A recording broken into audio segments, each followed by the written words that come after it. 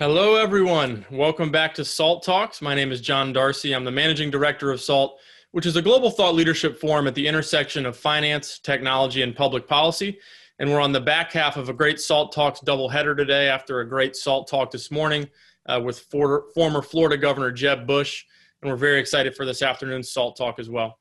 SALT Talks are a digital interview series that we launched during this work from home period with leading investors, creators, and thinkers. And what we're really trying to do during these SALT Talks is replicate the experience that we provided our Global SALT Conference series, which our guest today attended our most recent international conference in Abu Dhabi in 2019 and was extremely impressive. So we're very excited to have her back on SALT Talks. But what we're really trying to do is provide a platform for what we think are big, important ideas that are shaping the future, as well as to provide our audience a window into the mind of subject matter experts. And we're very excited today to welcome Sarah Kunst to SALT Talks. Sarah is the founder and managing director of Clio Capital, which is a venture capital firm that she founded. She's also an investor and an entrepreneur. She's worked at some of the world's leading companies across different sectors, including Apple, Red Bull, Chanel, and previously at Moore Davidow Ventures. She also started her career briefly as a scout at Sequoia, one of the leading venture capital firms in the world. In addition to being a contributing editor at Marie Claire magazine, she previously founded a Los Angeles Dodgers-backed startup called ProDay and has served as a senior advisor at Bumble, where she focused on their corporate VC arm, the Bumble Fund.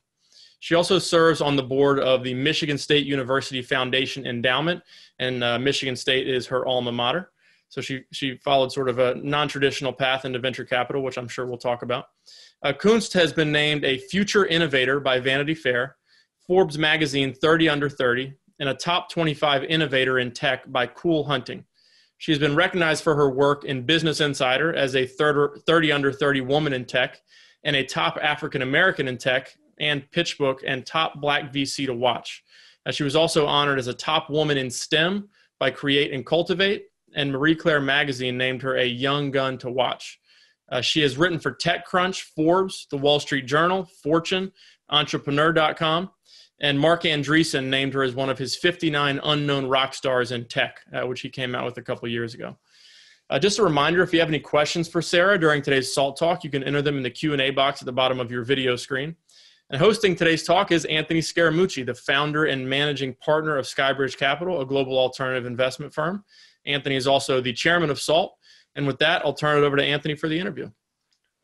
Well, I mean, the only thing I can think of, Sarah, is I'm so happy that I wasn't competing with you for my spot at Harvard Law School in 1989, okay? My resume sucked, okay? I would have never gotten in up against this. I mean, this is incredibly impressive. So congratulations. And really honored to have you here. Thank you. So, I'm a little bit of the same mundane, repetitive questions sometimes, but I always find this part of our talk fascinating. Tell us something about where you grew up, how you got raised, what you were thinking about as a kid, and how you ended up doing what you're doing. Like, what was the process that led you to where you are today? Yeah, well, I mean, like most venture capital investors, my first two jobs were on a farm. So grew up in a town in Michigan of 300 people, and we used to ride our bikes through the irrigation, and because we didn't have like fancy backyard pools, which turns out was probably not the best thing since it wasn't exactly organic farming. But I'm still here. My skin didn't fall off. So, came from this tiny town and, always had an eye towards when I was young, I would just read constantly. I would go to the library and I would just pick an aisle and read my way through it, and then read my way through the next aisle and read every magazine I could find. And as soon as somebody gave me the internet, I started, playing around and learning how to code a little bit, and was always just deeply curious. And had parents who were always really supportive of it, but made it clear to me that, hey, we're nice middle-class people, and if you want more, you're going to have to work really hard. And so always grew up with a ton of curiosity and a ton of understanding that if I wanted it, I'd have to work for it. So, I did not inherit $400 million from my dad, like your former employer. So I had to start somewhere. Hold on. It was 421 million, I think. No, I'm just kidding. Exactly. I know. I didn't even inherit the 21 million, right? So I started there, and I worked at KFC in high school, which I still am trying to get on their board now because I think I'd be the only board member who actually worked there. And after high school, went to Michigan State, and I started working in tech because I needed to work. So worked at Apple as a campus rep. And that sort of opened my eyes to there's a whole business, a marketing side of business. I was an advertising major in the tech industry, and the consumer internet was just starting to explode. I remember the day we got Facebook. And so, those seeds were laid early. Went to New York after college. It was 2008. I worked in marketing at Chanel, which was a great job. I got amazing discounts, but it turns out 2008 was not exactly the right time to be in luxury marketing. So that didn't work well. And when that sort of started hearing names like Madoff and Bear Stearns falling, it became clear that luxury was not going to be the place to be. And I jumped over to the tech side. I ended up working for the Winklevoss twins at a media startup they had at the time, and got to get a really kind of front row seat to what was going on in the tech world. That was kind of post Facebook lawsuit, pre-Bitcoin. I was incredibly early in crypto. I have this, but I did not save or mine nearly enough. But I have an email from 2011 where I said, I'm telling all my Tinder dates about Bitcoin, which is really kind of the email of an era. And I was in. And once I was in the tech world, I saw how innovative it was, how fast moving, candidly, how fast you could make and lose a bunch of money. And I was hooked and worked in startups for, several years, ended up as a venture capitalist at a big fund, started a company, raised some money, lost some money. And when I was thinking about what to do next a few years ago, I'd become a general or limited partner investing in venture funds at Michigan State University. And I just saw this hole in the market where early stage investors, especially who looked like me, just didn't really exist. And I said, well, I have all this experience. I have a ton of passion for helping founders. Why don't I go start a fund? So I did it. Well, first of all, congratulations. It's an amazing story. And I think we have a lot of young people that listen to these talks. And I think it's a lesson for them that you have to think very boldly and you have to be willing to take on the risks that you've been able to take on. So congratulations for all of that. Before I go to the next question, though, tell me about Bitcoin for a second, your opinion of Bitcoin. What's your, yes. and I'm an old fogey, so I don't really understand it. Okay. We had the Winklevoss twins at our conference. I thought they did a magnificent job of explaining it, but put it in your words. Do you like Bitcoin as an investment? Do you see a future for that digital currency? And if so, why? And if not, why not? Yeah. I mean, I think if you want to day trade cryptocurrencies, right, you still certainly can. There are other cryptocurrencies that are maybe better than Bitcoin because there's more fluctuation. But the reality is that the world is only getting more digital. And when you look at sort of, Tyler Winklevoss once described it to me as, Bitcoin is gold with wings, right? So it's sort of the ultimate hedge. It's your ultimate, bug out bag, but you can access it from anywhere. And we see that, when you watch the amount of crypto that's been purchased by people in places like China, Venezuela, there's a huge understanding of that. But then the other thing is that as the world gets more digital, as there's less trust in our day-to-day lives, the ability to have a distributed ledger that allows us, I don't have to trust you to take money from you because there's sort of the ultimate escrow in crypto if done correctly. And so I think that, will all cash go away and will all credit go away and will people only use crypto? I doubt it in the next 10, 20 years. But do I think that, cryptocurrency, which far predates Bitcoin, is here to stay and has a real relevant place? And the blockchain as a distributed ledger and kind of source of truth have a place in our very digital and very kind of fake news world moving forward? Absolutely, I do. Okay, well, good to know. I got to do some more homework on it personally. I'm obviously well behind everybody else. Silicon Valley, Wall Street, not just Silicon Valley and Wall Street, but many areas of our economy struggle with diversity. And it's not just race, it's also gender. So you are a young Black woman working in the industry. How hard was it for you to break in?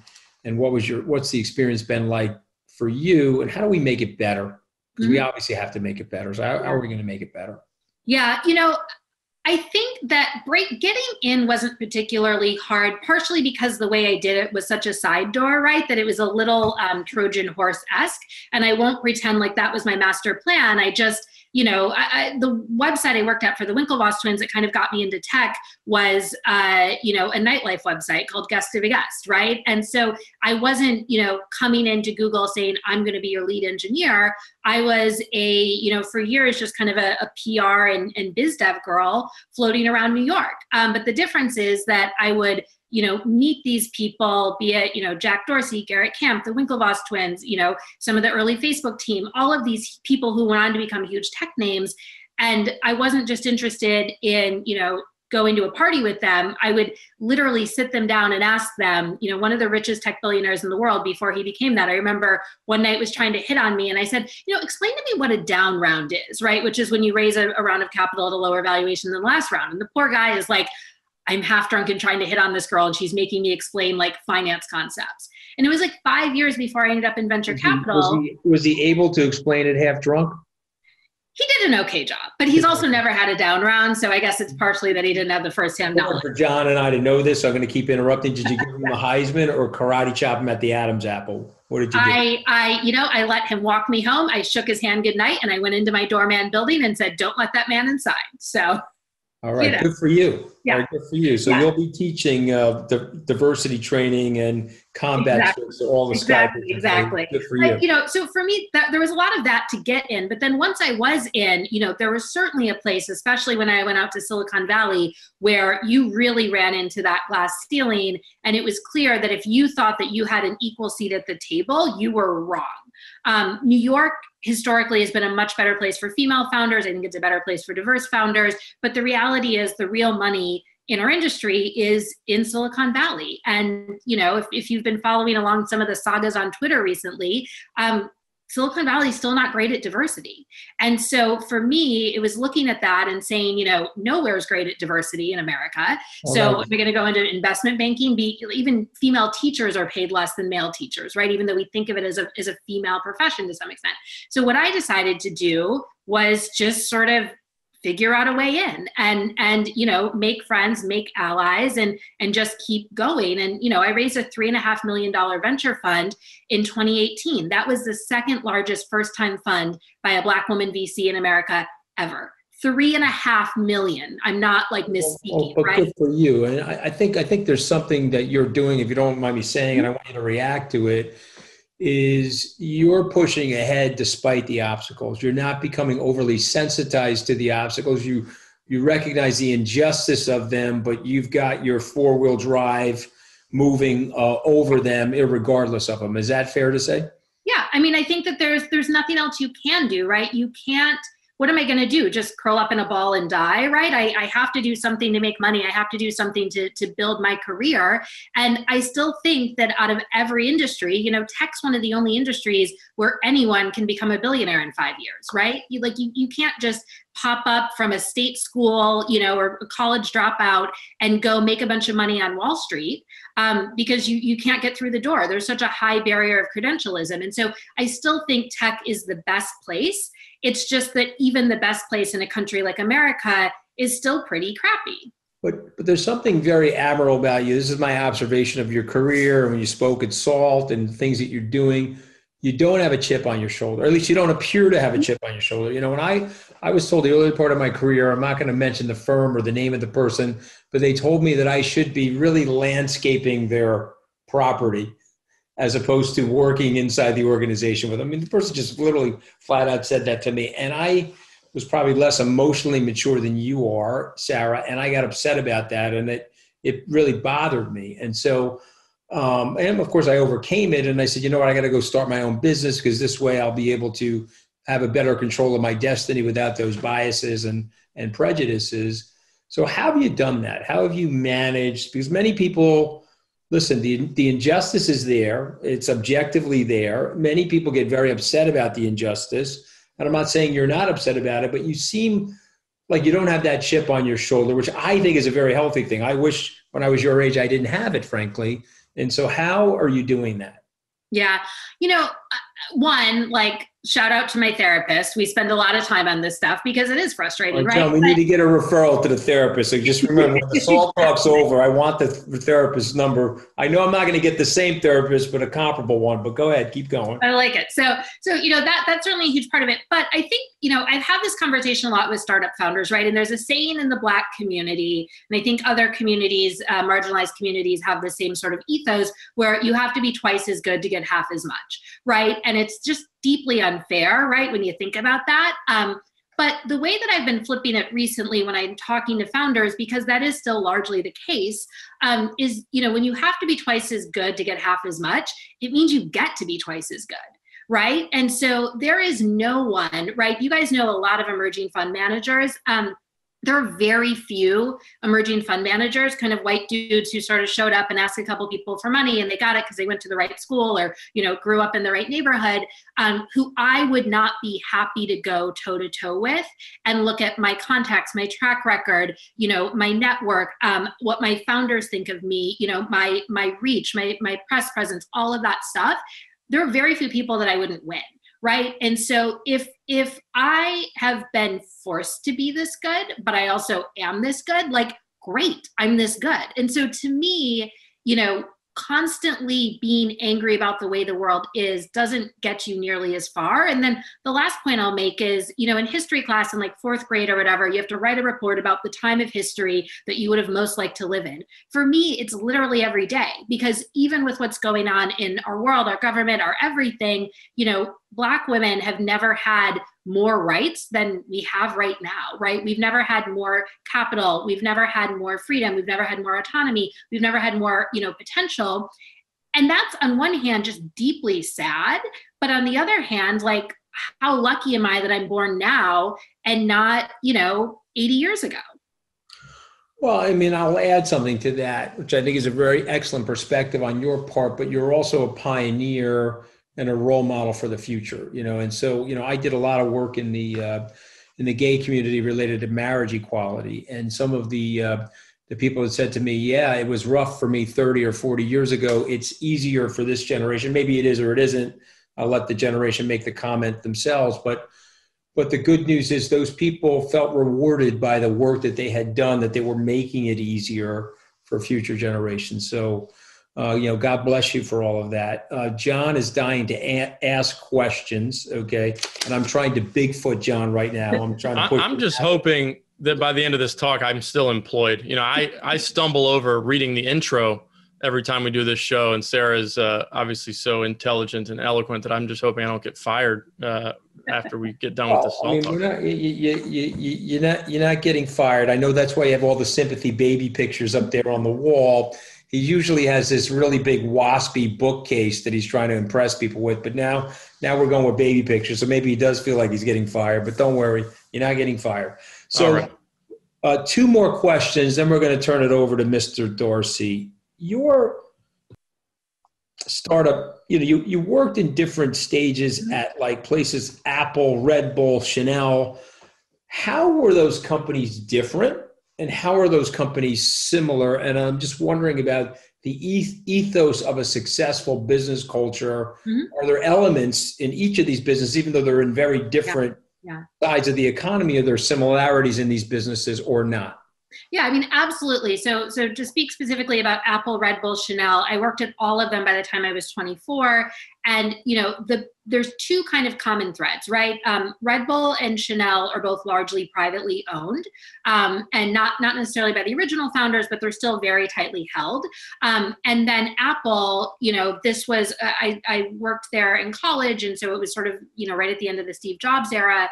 And that, while a public company, was so driven by his vision, and the striving, those companies are, Apple's amazing on margins, really all of them are good, solid, fundamental businesses, but they're really marketing machines, right? Chanel is selling you things you can buy 1,000 other places, as is Apple, as is Red Bull. The reason that you're choosing them and the reason that they're all category leaders is because they understand something about product and marketing that in just a drive for excellence in those areas that very few companies either one understand and two are willing to double down on.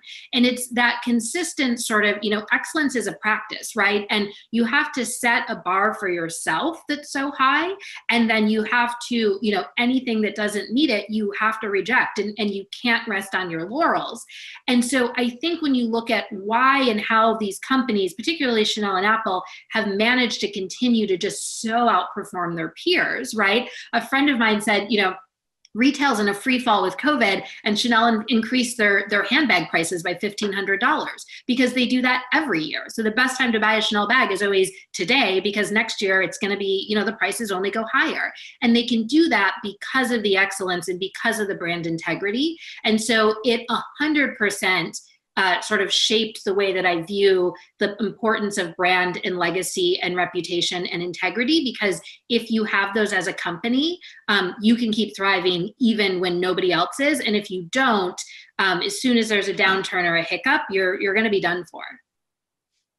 Makes total sense to me. I think it's again, another insight. Somebody down in their dumps, they got fired from a job. Let's say they said something stupid on the job, and they got unceremoniously fired after like 11 days, maybe something like that. Okay. Mm-hmm. What would you recommend to that person down in the dumps that's been blown out of a situation? I used to be the queen of trying to fix things, right? Like something would go wrong. I'm like, how do we fix it? How do we salvage it? How do we fix it? And now I generally it's almost like falling knives, right? Should you try to catch a falling knife? Like, no, right? You'll end up stabbed. You let it fall. And so, I remind myself of this consistently. When things fall apart, let them fall.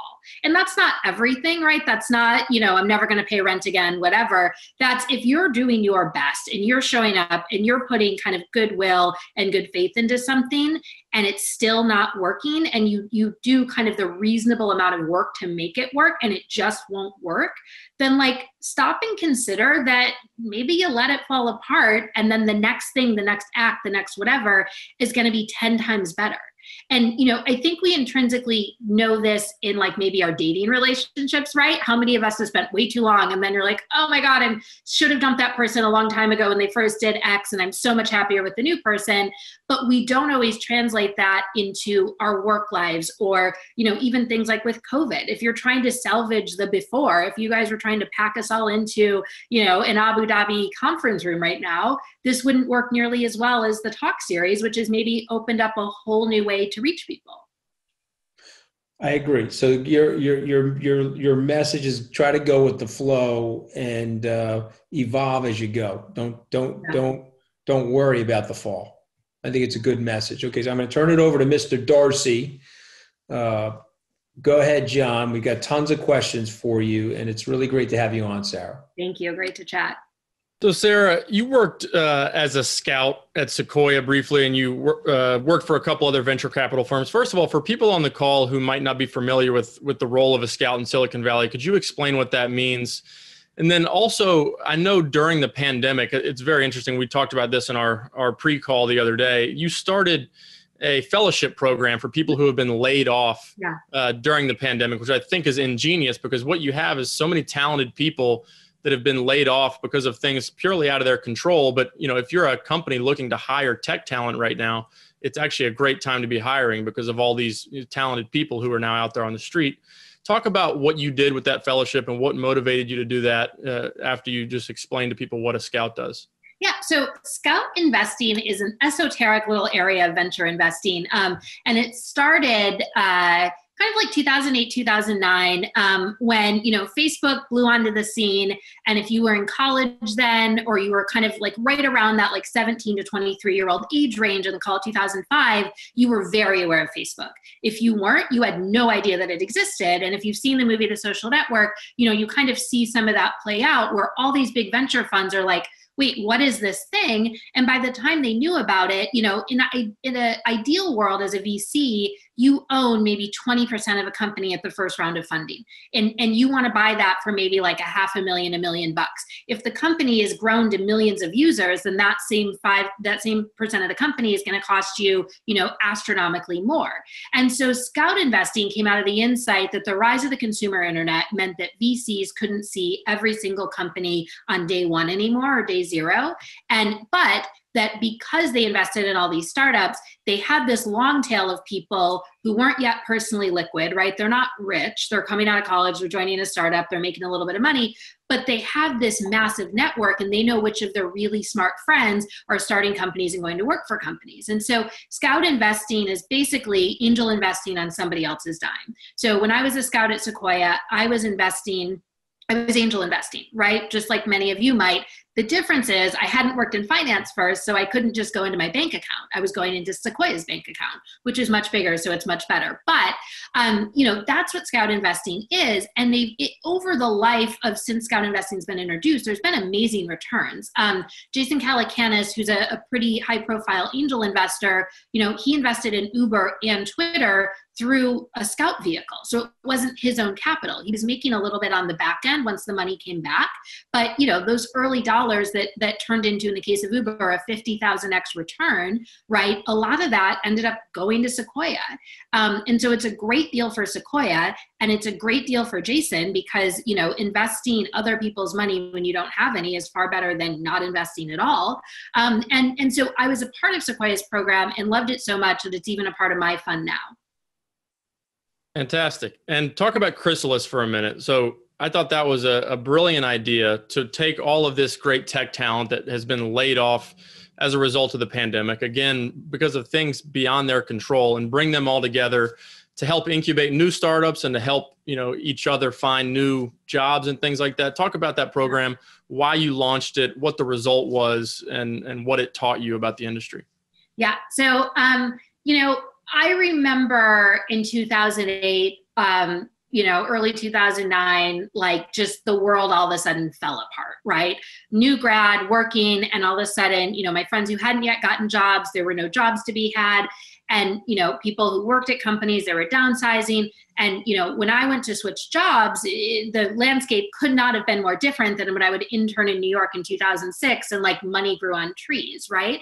And so seeing that, I ended up at a startup, and I ended up at a startup partially because the bigger obvious companies to move to weren't hiring, right? And I'm so happy that I ended up on that path instead of saying, hey, I'm kind of done at Chanel, maybe I'll go to Louis Vuitton, and then just being on this other roller coaster that took me in a very fancy but totally different direction that I don't think was the right path. So fast forward, to this spring, when in 1 month, tech lost like 30,000 jobs, right? So companies like Lyft, Airbnb, there's layoffs everywhere, there's hiring freezes, sales teams for almost everybody were just slashed. And it reminded me so much of that 2008 moment. And some of the world's richest venture capitalists would go on Twitter and say, okay, it's time to build. And then everyone's like, great, what do we build? How? And they're like, I don't know, I'm on my yacht. Like, it's time to build. You go figure it out. And I looked at that and I was like, I don't have a yacht yet, but I know how to build, and I know how to hold space for people to come together. And I know how it feels to be like, oh my gosh, my entire, plan, my entire life, my salary, everything just got blown up. What does this mean about me? Not understanding that it has nothing to do with you, and it has everything to do with macro, economic circumstances far outside of your control. And so I thought, I can't give these people money. I can't fix a pandemic, right? But what I can do is create a space. We largely use Slack, and we created a space, and, TechCrunch wrote about us. We had, hundreds of applicants. We ended up accepting a few over 100 people. We had everybody from, a CFO of a publicly traded company to literal rocket science PhDs, tons of tech workers across all different disciplines, all different geographies. We had people, from Israel. We had tons of people from America, people from all over the world. And so we all came together. And I said, okay, guys, you got to just start generating ideas, because these are all people who were deeply successful in their careers. And they were great at building startups from maybe like Series A on. But that 0 to 1, right, that ideas phase, it's not hard to do well, but if you've never had to do it before, then you just truly don't understand it. So I just made them start using their idea muscle. Every day, without fail, you had to log into Slack and share 5 ideas. They could be terrible ideas, right? They could be great ideas. They could have something to do with tech. They could have nothing to do with tech. You just had to start throwing out ideas and talking with other people about ideas. Then after a couple of weeks, they started to spend more time with each other, chatting, getting to know people, doing little calls around ideas, and teams started to form. And then we took them through, the Google kind of sprint process, design sprint of, bringing an idea into the world quickly. They started testing ideas. By the end of the 6-week program, we had over 20 projects that had been started. Over 10 of them are actual companies. They're C Corps, they're incorporated. We've had multiple companies get into accelerators. We've had a lot of people get jobs through networking in the program, some who've gone into venture capital now themselves. We have people who are earning money and revenue for their companies. And these are all people who came into the program with no thought in their mind, March 1st or even March 31st of 2020, that they were going to get laid off and become a startup founder. Well, that's incredible. It's great to hear. It's something that we try to do at SALT as well, is make mutual introductions and to incubate the type of idea generation that you did in such a short time post-pandemic. And congratulations on building that out so quickly. I want to talk about investment trends for a minute. And your fund, Clio Capital, you're invested, I think, in 20 plus different startups. What types of investment themes were you focused on pre-pandemic? Do you still believe in all of those themes? And are there any new themes or acceleration of different trends that you've identified as a result of the pandemic that you're particularly excited about putting money to work in those channels? Aaron Levy from Box is one of my investors, and he said on Twitter, and I deeply agree with it, that, what we're seeing right now during COVID is the acceleration of like 7 years worth of digital transformation for companies happen in a number of months, right? And, will there ever be offices again? Of course there will be. Will the pandemic end? They all do eventually, right? But will it ever be okay to say, no, you can't call in on video for this, even if you have a really good reason to? No, you can't possibly do this job remote, right? No, the only way we can get work done is by all being in person 40 or 60 hours a week. I think those days are over. And, when you think about it, right, what are work hours? 9 to 5. Why is it 8 hours? Well, because there's 24 hours in the day, and Henry Ford needed 3 shifts to make Model Ts around the clock. That was like 1905, right? So now we're 105 years later, and some random guy's random idea to maximize, output of factories is still what governs our day-to-day, the majority of our lives, right? And so I think that acceleration is somewhat permanent.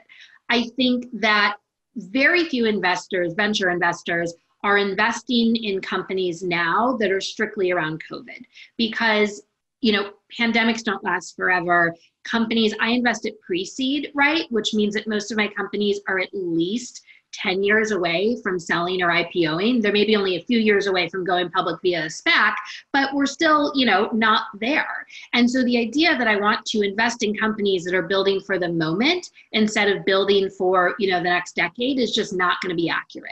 That being said, I think the other sort of pandemic in this country that's come into stark relief this year of racism and social injustice has also accelerated, some trends where people are saying, hey, AI, it's always a joke every year or so, some new fancy organization releases an AI bot on the internet and says, hey, Twitter's going to train it. Within 24 hours, the bot is basically a deeply racist, sexist, homicidal maniac. And that is without fail, because when you just learn from Twitter, or when you just learn from people in the world, right, you realize the lowest common denominator is really low. So is a company that does AI for good, right, suddenly feel more relevant, right, post the protest this summer? Yeah, I think so.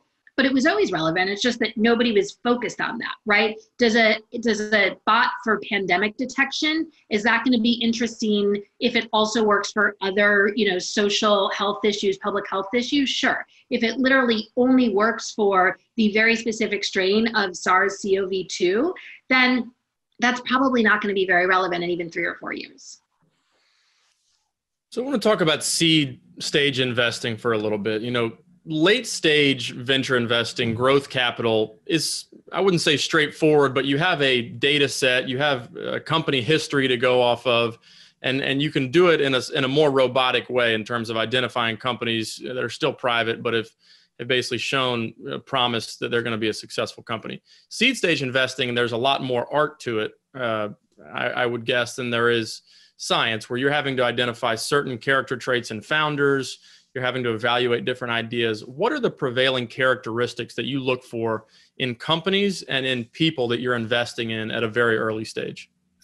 You're absolutely right. With a later stage company, you're sort of looking at historical performance and guessing that the future results are going to hold relatively, right? And it's almost more like private equity at a really early stage. With startups, it's basically like going into a hospital nursery and looking at babies and guessing which ones are going to be, successful adults, right? And so it is a lot more nebulous. And when you think about that analogy, what you want to know is less about the baby's height or weight or whatever, right? Responsiveness to light. What you want to know is, what are the baby's parents like? What environment is this baby going to be raised in, right? And it's kind of the same with startups, where you're looking around saying, is this founder coachable? Who else is on the team? What does the market look like? Who have they found to get around them as advisors? How do they, it's a lot of kind of blue sky questions and sort of feeling through, is this founder going to be responsive when a pandemic hits, when a new legislation hits, when Google decides to get into their space, or are they going to be super dogmatic and say, here's the path, I'm following the path no matter what, and you're like, okay, but the bridge ahead of you is out. So are you sure you don't want to take a different path? You're going to fall through. And they're like, no, I'm good. This is the path, right? So I look for kind of, I would say, a lot of like neuroplasticity, right? I want people who are learners, who take advice, who take other people's opinions, who think fast, who are nimble. And for me, that also means, we know that diversity drives better results. So I also want to see a diverse team. And that doesn't mean 10 people who look like me around a table. It means, a diverse team, because they're going to be able to see around corners a lot better if everybody has a slightly different perspective on where the corner is. So we have a question for one of our viewers about scouting. So a lot of what you described as scouting is that as a young person or somebody from a unique background, you might have special insights into different companies that are being launched that might not be on the radar of the top tier private equity or venture capital firms. Our question is about international scouting. So you came to SALT Abu Dhabi in 2019. You were at Milken Abu Dhabi as well. And I know you attend a lot of events and you speak at a lot of events, and you're obviously a great speaker. What do you see as the opportunity internationally in terms of scouting startups? Do you see sort of a rise in entrepreneurship in some markets that aren't traditional hubs for entrepreneurship, whether it be in Africa, the Middle East, Asia? And are you looking to get involved in any of those markets? Yeah, I mean, absolutely. I think that, you'd have to really not be able to read the tea leaves. You'd have to have never gone to a world history class in your life to think that Silicon Valley will always be the hub of innovation. We also know, if we're being totally honest with ourselves, even our president knows that, China is sort of the new hub of innovation right now. Silicon Valley still has a massive edge, but there's a lot more neck and neck there, right? And very few startups, very few unicorns, right, in Silicon Valley, China, or anywhere else in the world aren't getting a ton of their engineering talent from India, from Russia, from former USSR countries, right? And so there is innovation everywhere. Estonia is a country of like 3 million people, and most of you couldn't find it on a map if I gave you $100, right? But Skype came out of there, and now it's this massive powerhouse. They have the most advanced digital government in the world, right? So innovation, this is not, I am not at all the person who coined this, but talent is equally distributed, opportunities aren't. And I think that the same way, John, you and I kind of came up in an era where, maybe for our parents' generation, the idea that China would be an economic powerhouse was crazy. But then for us, it feels weird to think that that wasn't always the case. I think that, our children and certainly our grandchildren someday are going to be like, what do you guys mean you didn't think that Africa was going to be a massive powerhouse, right? What do you mean you didn't think the Middle East would be a massive powerhouse? When you look at the populations of the world, a lot of Asia is aging out, right? And a lot of Europe, that the average age is getting a lot younger. Meanwhile, in places like Turkey, you have the majority of the populations under the age of 25. And in most of Africa, that's the case, right? And so there's so much more, just more people and more ability to innovate because, the smartphone penetration in the US, right, is so high, but you can go to countries where they're like just getting started with those things. And so, there is a worldwide sort of, I think, moment that we are quickly moving towards just a lot more innovation. And I think that if you are not aggressively looking at your strategy to get, allocations, to get capital in some of those markets and to fund people from those markets and to help support people who sort of come here for education or jobs, like boomerang back and start companies there, wherever there is, you are missing the boat by so far. And it's not a boat, it's like the fanciest yacht in the world because this will be the $1 trillion opportunity right in the next 20 years.